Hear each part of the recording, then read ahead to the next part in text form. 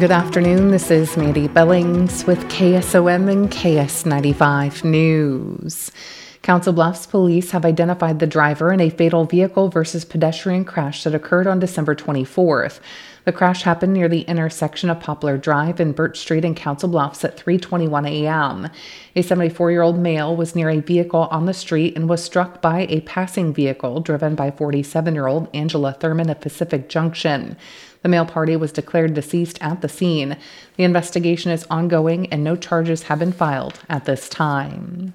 The Red Oak Police Department arrested 33-year-old Stephen John Cook of Red Oak early this morning for domestic abuse assault first. Cook was transported to the Montgomery County Jail and held on no bond.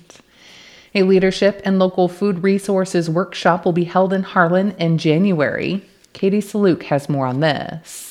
A half-day workshop for Iowans interested in increasing access to local foods in their towns will take place on Wednesday, January 10th in Harlan. This workshop is titled Grow and Support Local Foods in Rural Communities. It's free for all attendees and will educate on local food resources, leadership, and community engagement. This event is being hosted by the Center for Rural Affairs and Golden Hills RC&D. KSOM News spoke to CFRA Project Associate Deborah Soley on what the workshop would include.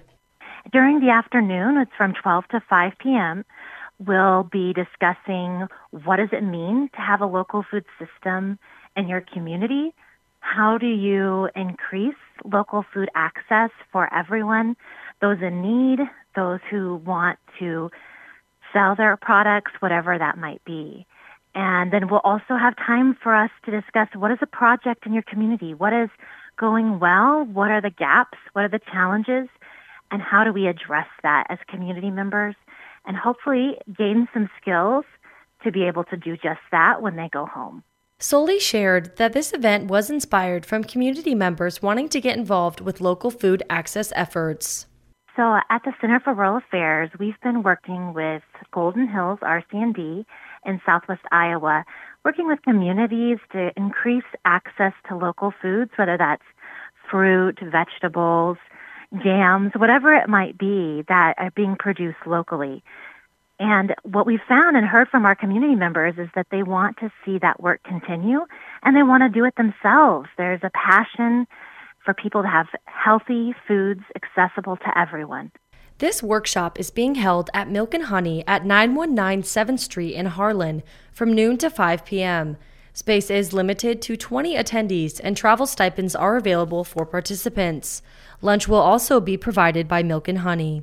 We are excited to meet people from Southwest Iowa, but if they aren't able to make this workshop, we would love to have them reach out to us if they have questions or they'd like to learn more about how to make local foods accessible in their community. And they can reach me on my cell phone at 402-870-1133. If you would like to register, please visit their website at cfra.org/events or email Deborah at deborahs@cfra.org. Registration is due January 5th, 2024. If you have any questions, feel free to call Deborah at 402-870-1133.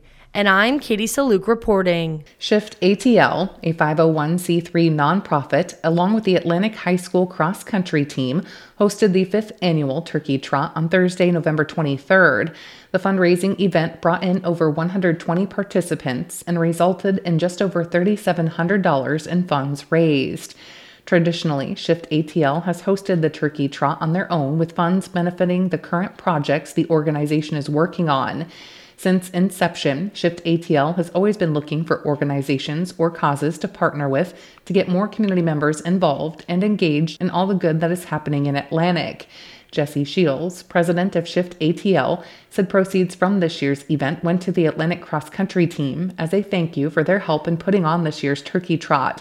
Shift ATL is proud to announce their donation of $3,701.68 to the program. We're really grateful for the Atlantic Cross Country team volunteering and stepping up to help us put on this event this year, and we're just excited to be able to give them back the proceeds from this event. Shift ATL and the cross country team would also like to thank Hy-Vee and Scooters for donating juice, bananas, muffins, coffee, and more for participants to enjoy post-race. as well as the Atlantic Police Department and Jody Hogue on her bike for guiding the 5K participants safely through the course. The U.S. Department of Agriculture Rural Development State Director announced earlier this month that the agency is investing in grants to 2 rural Iowa projects to repair and rehabilitate housing to improve the lives of very low-income homeowners in several underserved rural Iowa communities. The funding is through the Housing Preservation Grant Program. Locally, Region 12 Council of Governments received a $101,663 grant. This project will make necessary repairs to help eliminate health and safety hazards in homes and will improve the living conditions of 15 homeowners in rural Audubon, Carroll, Crawford, Greene, and Sac counties. More news online at westerniowatoday.com. I'm Mandy Billings with KSOM and KS95 News.